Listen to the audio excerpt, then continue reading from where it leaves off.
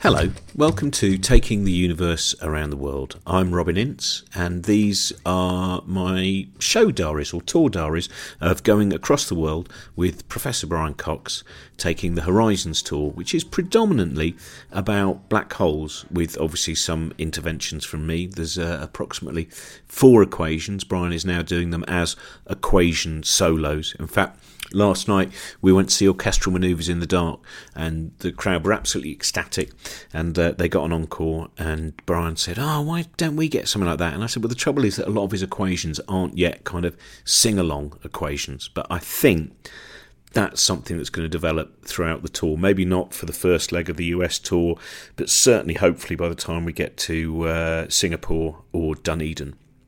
Anyway, today we start in Ottawa, which is a fantastic gig. Met lots of lovely people there. Had a fantastic time at Barely Bruised Books, as you will know if you listened to the previous episode. And by this point, we are on the tour bus. So we get straight out of the venue, straight onto the tour bus, and we start travelling to Montreal.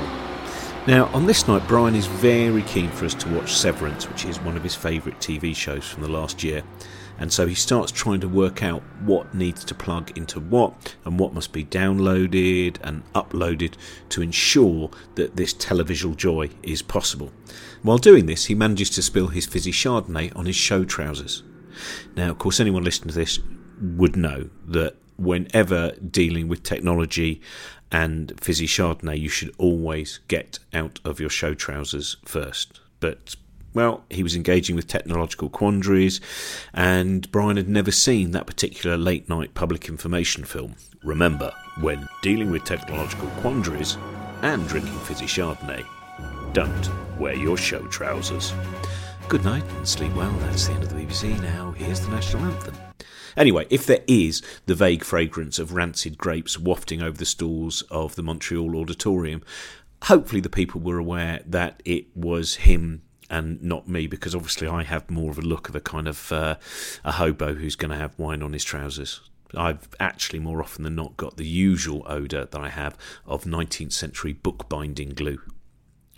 Eventually I applaud Brian's ingenuity, and he manages to conjure Severance to life, at least for the first 30 or so minutes of episode 1. By the time we arrive in Montreal just after midnight, we slump, having not quite got to the end of episode 1.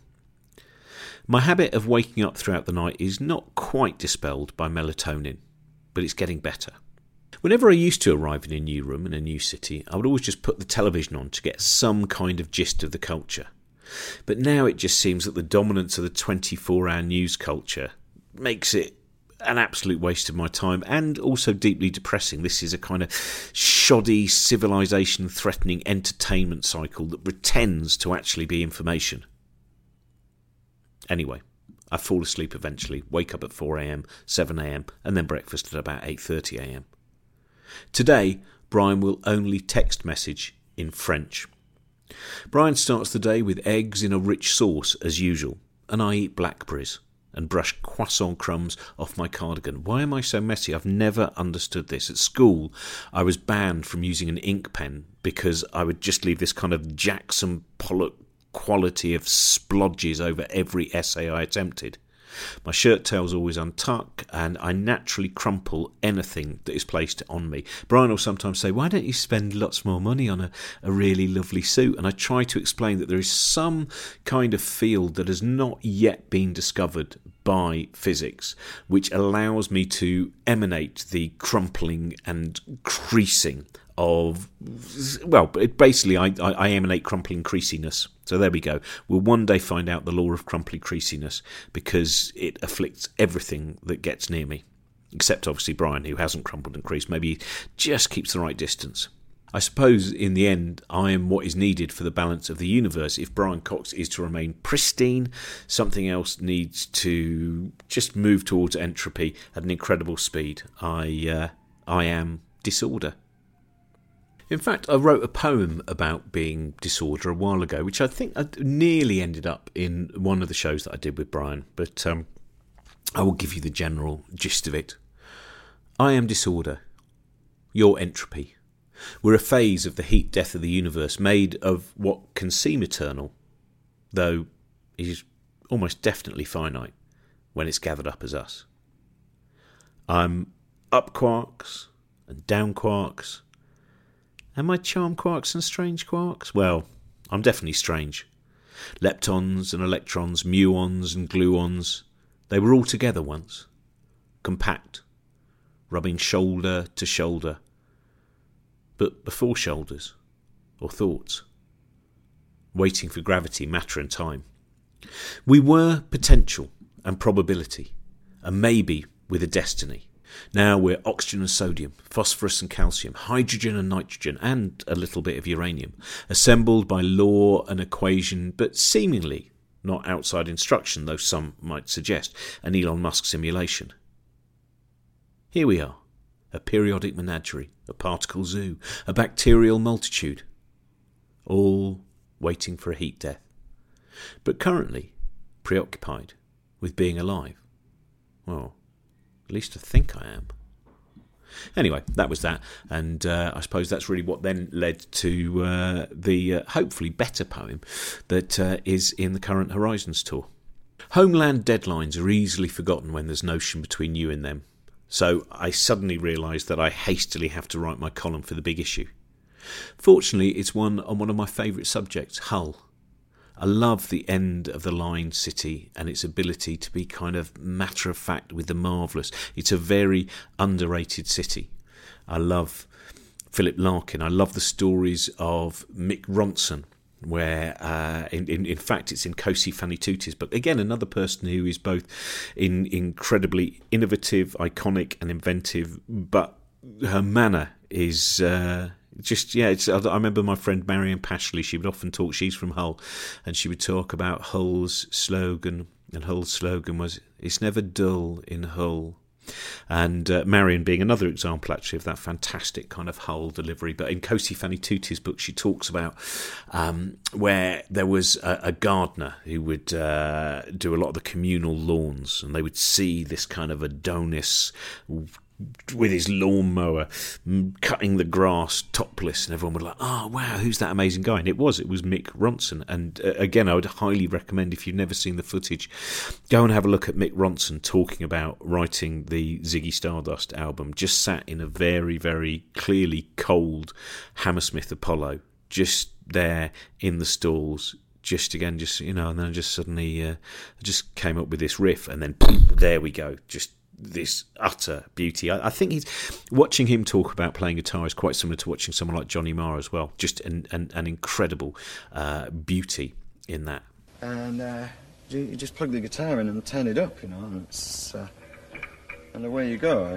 Like things like Gene Genie, Ziggy Stardust. Gene Genie, I remember, we recorded Gene Genie in Nashville, Tennessee, and we only had these little tiny amps. That's all we had with us was like little practice amps, but we kind of just went in and plugged in and turned it up and off we went. I think we recorded Gene Genie in 2 takes, We kind of did it once and messed up, and then we just did it again. We never played the song before. And that was basically it. I mean, you plug it in and you turn it up, and away you went, so there you go. Classic Gene Genie riff comes from basically the Muddy Waters or the I'm a Man, John Lee Hooker, that kind of riff,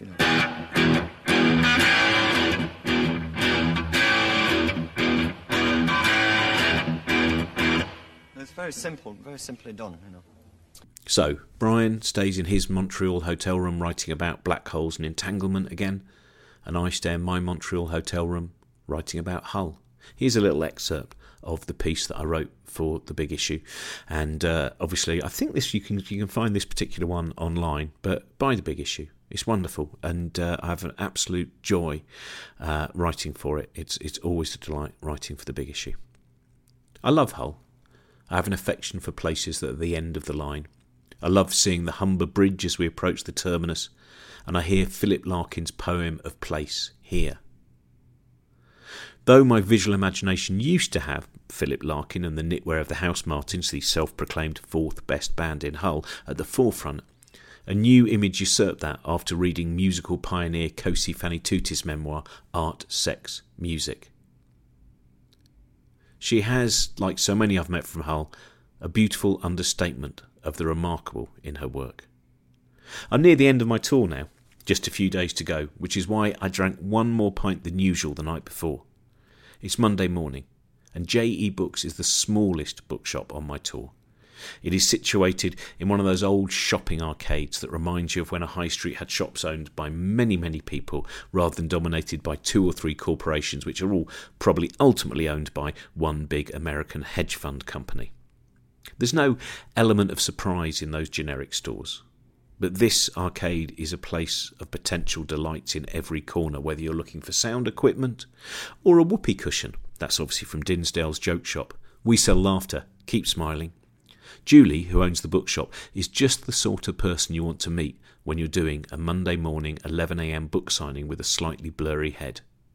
She's ebullient.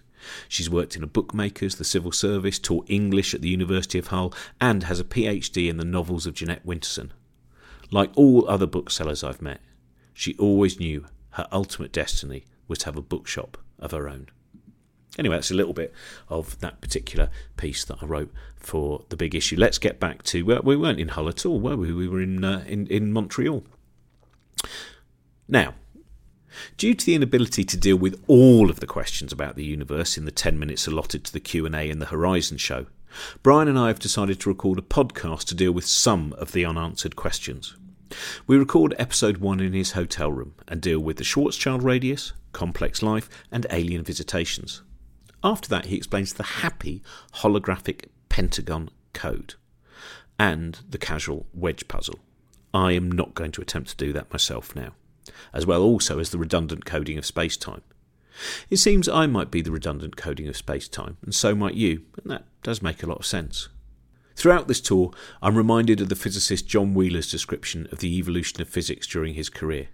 First it was particles, then it was fields, now it's information. It's nice when you can, every now and again, just think about what was physics. Oh, of course, all this used to be fields. After finishing the podcast, Brian and I walked down to the water, and I delight in seeing one of my favourite pieces of architecture, Habitat 67. I was fortunate to meet and listen to the architect Moshe Safdie when hosting one of Chris Hadfield's generator shows in Toronto. Safdie spoke of the importance of immersing himself in the culture of whatever location he was working in, including surrounding himself with the music of that place. I adore Habitat 67.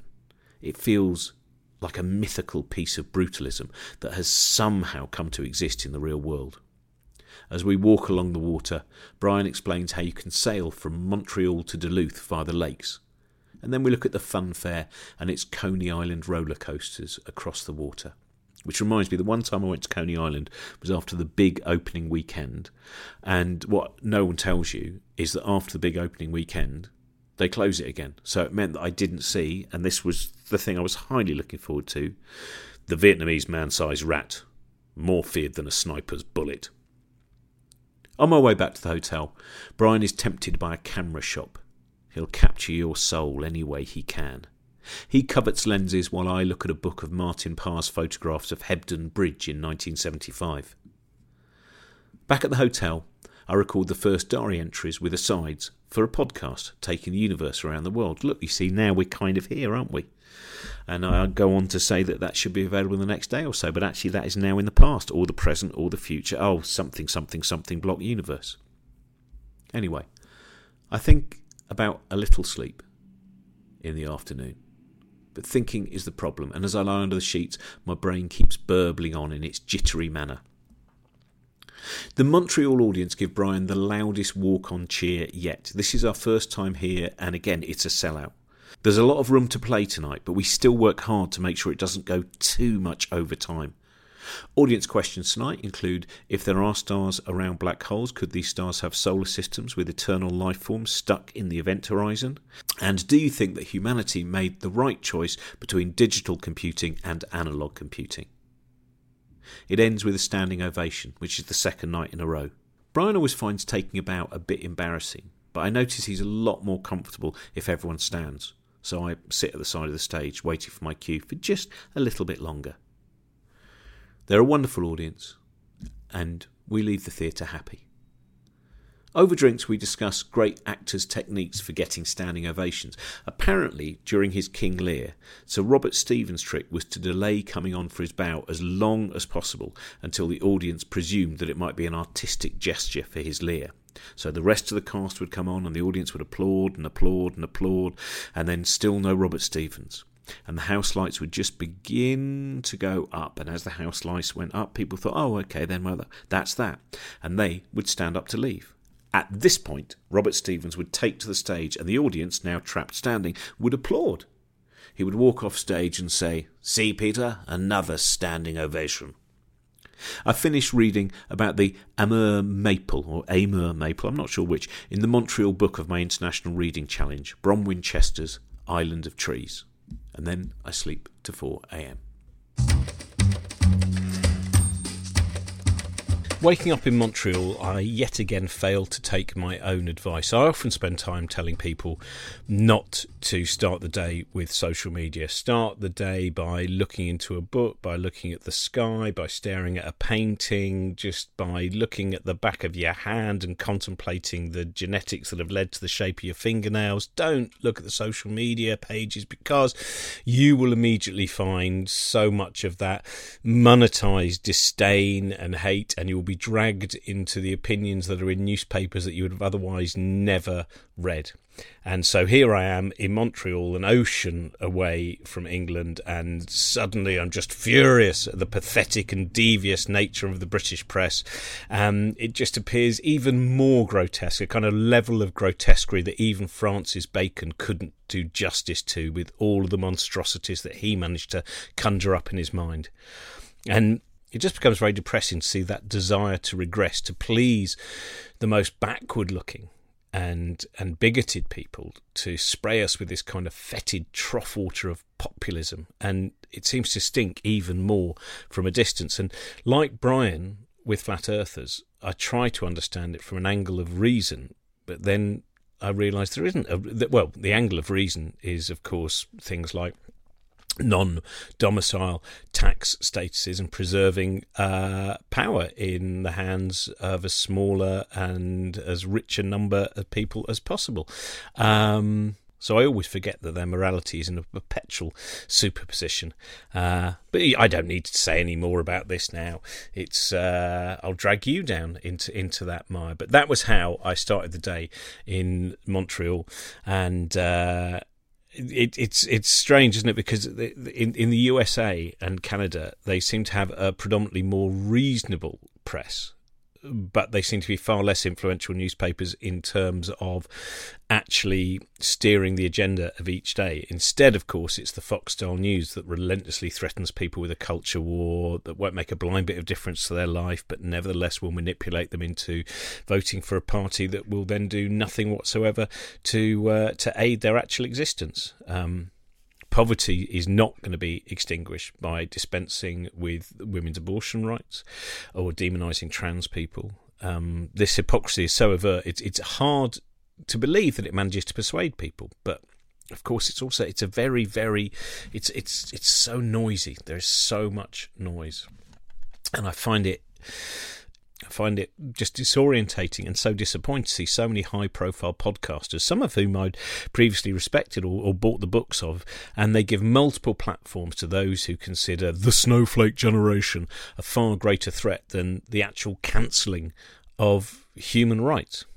It's not a surprise to see that some of those that squeal loudest about cancel culture are also pro-cancelling women's right to abortion. They're only concerned about anything that has even the slightest potential to curb the dissemination of their misogyny, their racism, their homophobia or their transphobia. Anyway, there we go. That's the beginning of my morning in Montreal, an erratic selection of thoughts. And it's like looking at a lot of the comedy that's described as edgy comedy, and what I always find disappointing by it is that one, it seems to bolster what is already a very mainstream opinion being used by quite often the right and the far right, and And secondly, it's all dehumanising, and my favourite kind of comedy has within it somewhere has a wonderful humanising potential, rather than turning everyone who is already one of the bullied or the marginalised into even more of a pariah.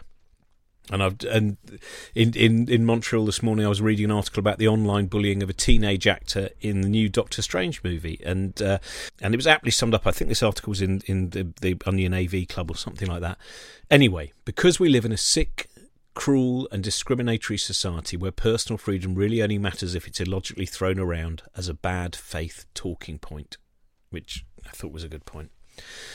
All those podcasters I used to think had a reasonably steady state of mind seem so eager to admiringly talk to people who barely veil their polite white supremacy.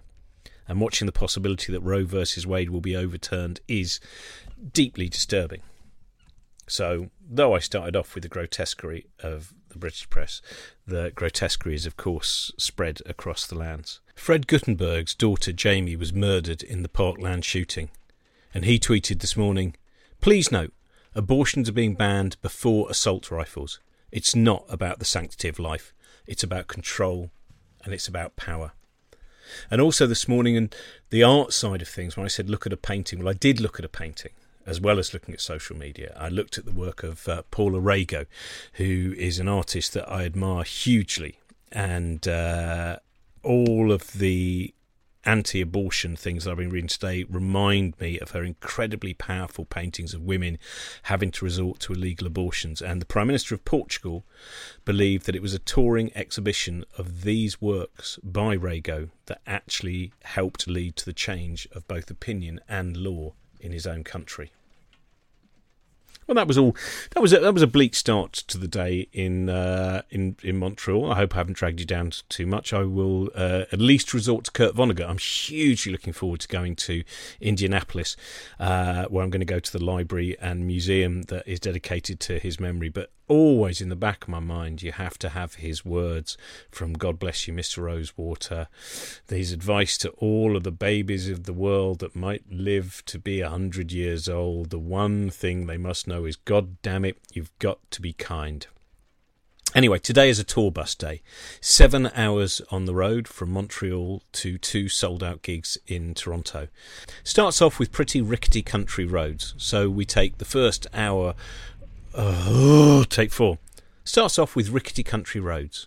So for the first hour or so, it makes reading an impossibility.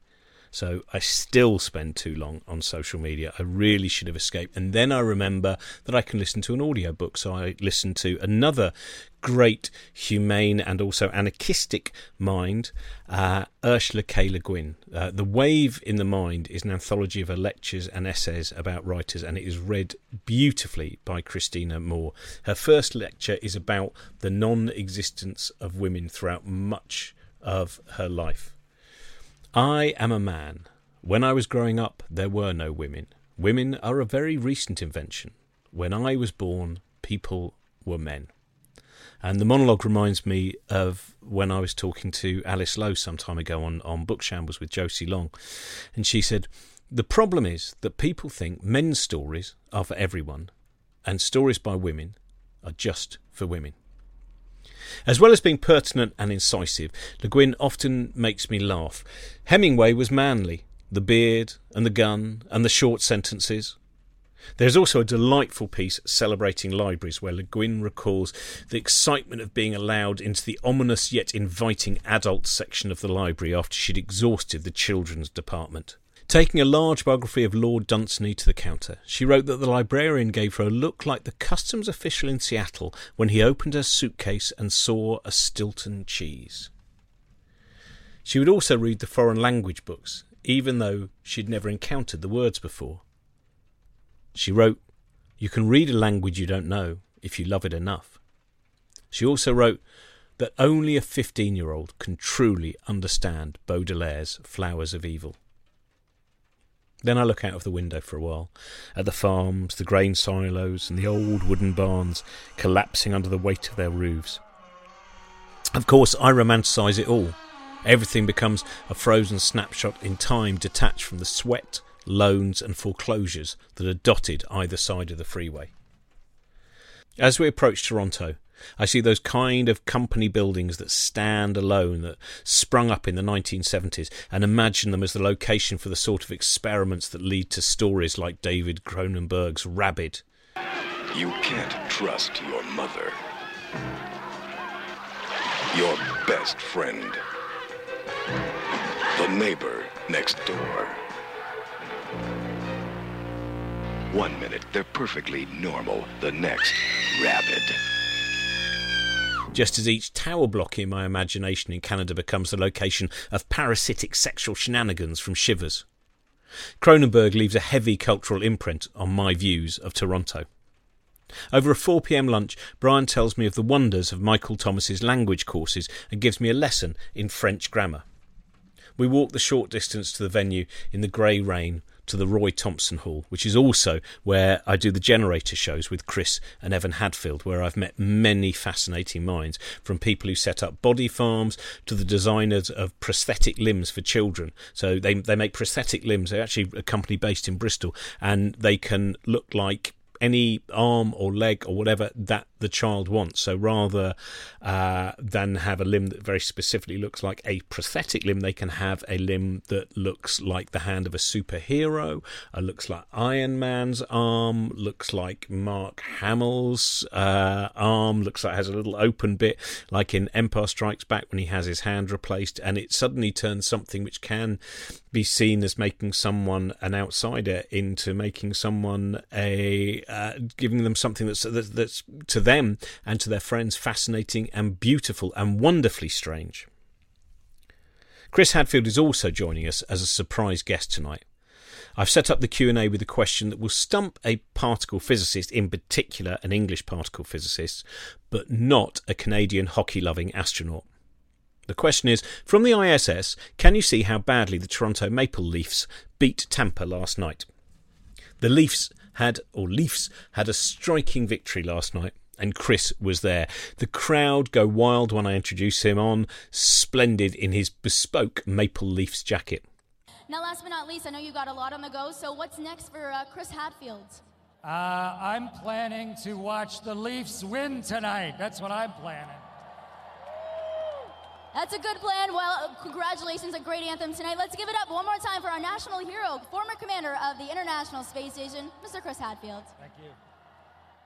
This is the largest North American audience of the tour so far, and it ends with a standing ovation. So I know I can relax at the side of the stage for a while before taking my bow, because Brian's more comfortable when he's on stage with a standing ovation than just when they're sat applauding. Then he feels a little bit embarrassed, but he can bask in it a little bit more.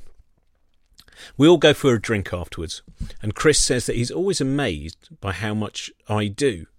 So I remind him that he's been to space 3 times, recorded albums, written my favourite book on what it is to be in space, and also a thriller about Apollo 18.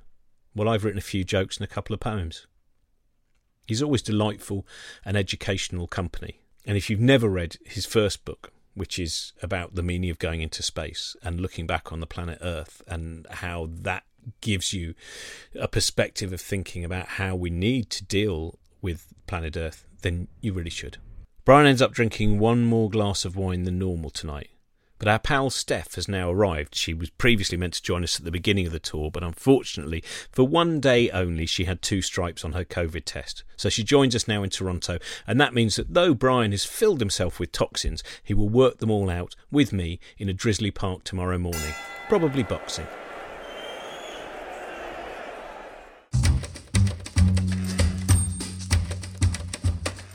Getting in the lift this morning in our Toronto hotel, I was hit by a quandary. How big does a city need to be before it's considered not the done thing to say hello or good morning when a stranger gets in the same lift as you? Somewhere like New Haven, it seems impolite not to acknowledge someone getting into the elevator. But Toronto, well, it's bigger, and it kind of seems half and half because it's Canadian, so it's friendly. But it is a big city, and there's people there for a conference, and maybe they don't want to say hello. New York is obvious. You don't do it in New York unless you notice that the people are very much maybe from tourists from the boonies or whatever it will be, and then you can say hello. So in the end, I generally still say hello, but I can see that sometimes this gives someone will then acknowledge it with very much a kind of dismissive look and a kind of, no, this is a big city. You don't need to say hello to people. We're all strangers here. Anyway, so I started with a bran muffin. That was the real beginning of the day. Say bran muffin. Because I thought, well, the tour bus has 2 toilets, so it's not too much of a risk to have a bran muffin the day before our next journey. Had we been having a car journey the next day, I probably wouldn't have taken the risk of a bran muffin in the morning. Not long after the bran muffin, now Steph is back, it means that we take the kit bag and go off looking for somewhere to punch. We travel where we think we've travelled before, but we only find very, very small patches of grass or places where people again might be meditating. And so finally we find a very, very small, not even a stretch. I don't think you could say it hadn't been stretched at all. It was a piece of grass near some swings and some slides that were unoccupied. I think if there were children there, then we wouldn't have done that. And it was directly under the freeway. And that became the inauspicious piece of grass where we would punch and we would stretch ourselves with elastic bands, and I would occasionally balance precariously on one hand as I tried to do something to decrease the looseness of my abdomen. As I'm stretching a big rubber band, a woman approaches me. I'm worried at first. I think she's about to tell me off for using elastic exercise weapons in a children's area. You never know what local city regulations are. But actually she was at the show last night, and as she walked by she noticed 2 men with equations on their back and thought, what are the chances of that? I'm pleased to say that she'd had a lovely time, though Brian was so precariously balanced at the time he couldn't join in the conversation. The equation, by the way, on the back of our T-shirts is the one that deals with the Schwarzschild radius. So it's only a few steps away from being a celebrity gym in the making. Need to reduce your radius? Join Brian Cox, who won't have anyone kick sand in your face anymore when you become a singularity. Brian is always overjoyed when full-on exercise returns. And I'm happy too, though I do have an occasional grumble when we get into the second hour, especially on a day like this when the oxygen seems to be travelling through me like marzipan through a flute. Brian returns to have his skin restorative siesta, and I make plans for some bookshop visits. Toronto has many wonderful bookshops, and my book-selling pal Jeff Towns has fond memories of the Canadian Book Fair. In fact, he even gave me a copy of An Introduction to the 21st Toronto Antiquarian Book Fair by Robertson Davis. Here is a small excerpt from An Introduction to the 21st Toronto Antiquarian Book Fair by Robertson Davis. Considering that most of my life has been occupied with reading books, reviewing books, writing books, yes, and buying books in quantities that are now becoming a domestic problem, I've known remarkably few booksellers. Consequently, my notion of them tends to be old-fashioned and romantic. I see them in terms of Anatole France's father, white-haired, crowned with a velvet skull cap, curiously learned, and probably an inveterate taker of snuff. And when I encounter the reality, I'm surprised. He's generally the one man in the bookshop who is working. Languid ladies and pallid youths lean against the walls waiting for custom, but the bookseller is in his shirt sleeves, struggling with a large and heavy box. He is the one man who may know if anything I'm asking for is in stock. He is the man with whom I can join forces to curse the GST and its begetters. One bookseller I knew, however, for at least 50 years. He was the late Roy Britnell. My father had known his father, the Albert Britnell after whom the famous shop was named. Anyway, there we are. There's a little. I'll give you the conclusion as well, just so. It's a little other excerpt. I wish I had more opportunity to study the personal literary tastes of booksellers and their opinions on books in general. As time wore on, I began to collect old and rare books, and had frequent dealing with the famous firm of Blackwell in Oxford. I made the acquaintance of Mr. East, who directed their antiquarian department. There came a time when I was working on a book about books, which had been asked for by my friend Alfred Knopf, the New York publisher. The plan of the book I was writing called for some comments on pornography, of which I had a very scant knowledge. So I applied to Mr. East for I knew that collections of rarities of all kinds came his way, and sometimes in Blackwell's catalogues there would be volumes described as facetiae, I don't even know how that's said, which was booksellers' jargon in those days for dirty. Mr. East looked askew, like Nell the cook in Ingoldsby's Legends. He may even have blushed, but his office was dark and I couldn't be sure. He had heard of volumes of evil import, he said, but they seldom came his way. However, he'd do what he could do. I sensed that he thought I was prevaricating about Mr. Knopf and wanted books of lewd character for my own delight. But not long afterward, he let me know that he'd found something which might meet my need. It was a hand-bound copy of a poem by the late Eugene Field called When Willie Wet the Bed. I bought it and have it still, but I do not turn to it to stir my passions.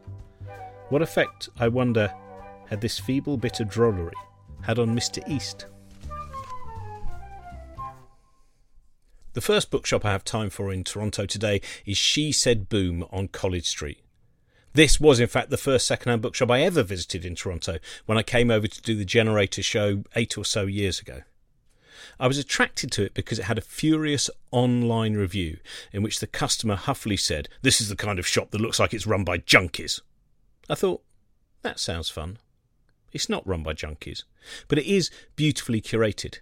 In the past I've bought Douglas Coupland's book on Marshall McLuhan, a first edition of R.D. Laing's The Divided Self, a book on Mojave ethnopsychiatry, psychic disturbances of an Indian tribe, and the most expensive book I've ever bought there is Seduction of the Innocent, the book that explained how comics warped the minds of young people and how Batman made people gay, and eventually led to the Comics Code.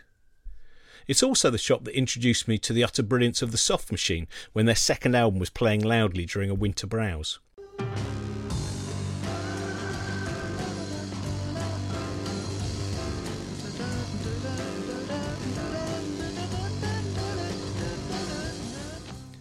Today I buy The Eternal Ones of the Dream, Myth and Ritual, Dreams and Fantasies, their role in the lives of primitive man, and also a very nice copy of the selected non-fiction of Borges, which includes The Art of Verbal Abuse, The Duration of Hell, and The Doctrine of Cycles. The number of all the atoms that compose the world is immense but finite, and as such only capable of a finite, though also immense, number of permutations. In an infinite stretch of time, the number of possible permutations must be run through, and the universe has to repeat itself. Once again, you will be born from a belly. That's the kind of paragraph that grabs me. I also buy a fine copy of Mark Vonnegut's The Eden Express, his account of his own schizophrenia.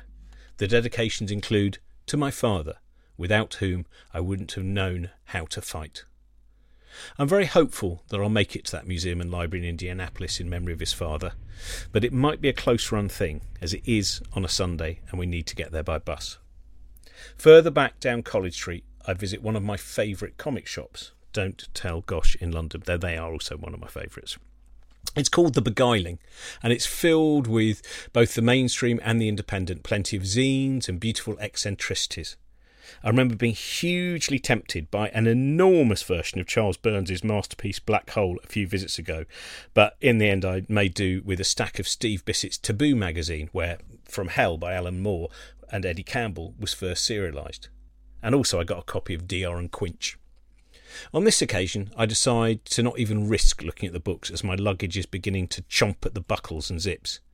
Instead, I buy a copy of an annual magazine highlighting Canadian comic art, and also 4 issues of Broken Pencil, which I've never heard of before. It's a magazine of zine culture and the independent arts. I chose the UFO edition, in which I will later learn about the Swamp Gas Journal, and I also end up reading a great essay on post-kook culture, how the conspiracy theory went mainstream. I also got issues on hate zines, body hacking, and Indigenous artists fighting against the extraction of resources. That'll definitely keep me going to Pittsburgh. I draw breath in the Lillian H. Smith Library. A fine arch guarded by griffins leads to the Merrill collection of science fiction, speculation and fantasy, and the Osborne collection of early children's books. The Merrill display today is heavily Marvel. I have to admit that I remain suspicious of the acclaim for Stan Lee. while at the same time it appears there was a less than respectful treatment of Jack Kirby and then of Jack Kirby's widow. The children's collection has some outstanding pieces, including an illustration of The Little Mermaid by Jenny Harbour from an early 20th century edition, and there's a little Maurice Sendak from his tale Hector Protector, the story of a feisty young boy who gets into an altercation between two blackbirds and a hungry sea monster. Sadly, this leaves no time for The Monkey's Paw, a fascinating shop filled with cultish books and arcane printed paraphernalia, which also has the Bibliomat. Pop a token into the magic machine and a mystery book will pop out with a ping. They told me the first time that I went there that it was the addition of the ping that really increased the users of the Bibliomat. You'll just in the end get one of the books that they're kind of trying to get rid of that's not really worth very much, but that's not the point. The point is the fun of it all, and the ka-chung, ka-chung, ka-chung ping element adds a lot of fun. Toronto is another good gig tonight, and Canada has been excessively welcoming. A photographer has been capturing fragments of Brian's smiling soul throughout tonight's show and wants to get a couple of shots of him by his tour bunk. Unfortunately, this takes just long enough for the post-baseball and post-hockey crowd to gridlock the city. Bad news also for the Leafs. Tampa won this time, 5-3. My Toronto book that I'm reading at the moment is Michael Redhill's Bellevue Square. I'm gripped from the first sentence. My doppelganger problems began one afternoon in early April. Thank you very much for listening to this week's episode of Taking the Universe Around the World, and as usual, thank you very much to our producer Trent Burton and everyone who makes this show possible by supporting us via Patreon. So you can just go, if you don't support us via Patreon, go to patreon.com/Cosmic Shambles. And the tour continues. We are going to be in Edmonton, and we are going to be in Calgary, and we're going to be in Vancouver and Seattle and Portland, and on and on and on. So if you go to Brian Cox Live, you will find all of our tour dates. But thank you very much. Please support us via Patreon. See you next time.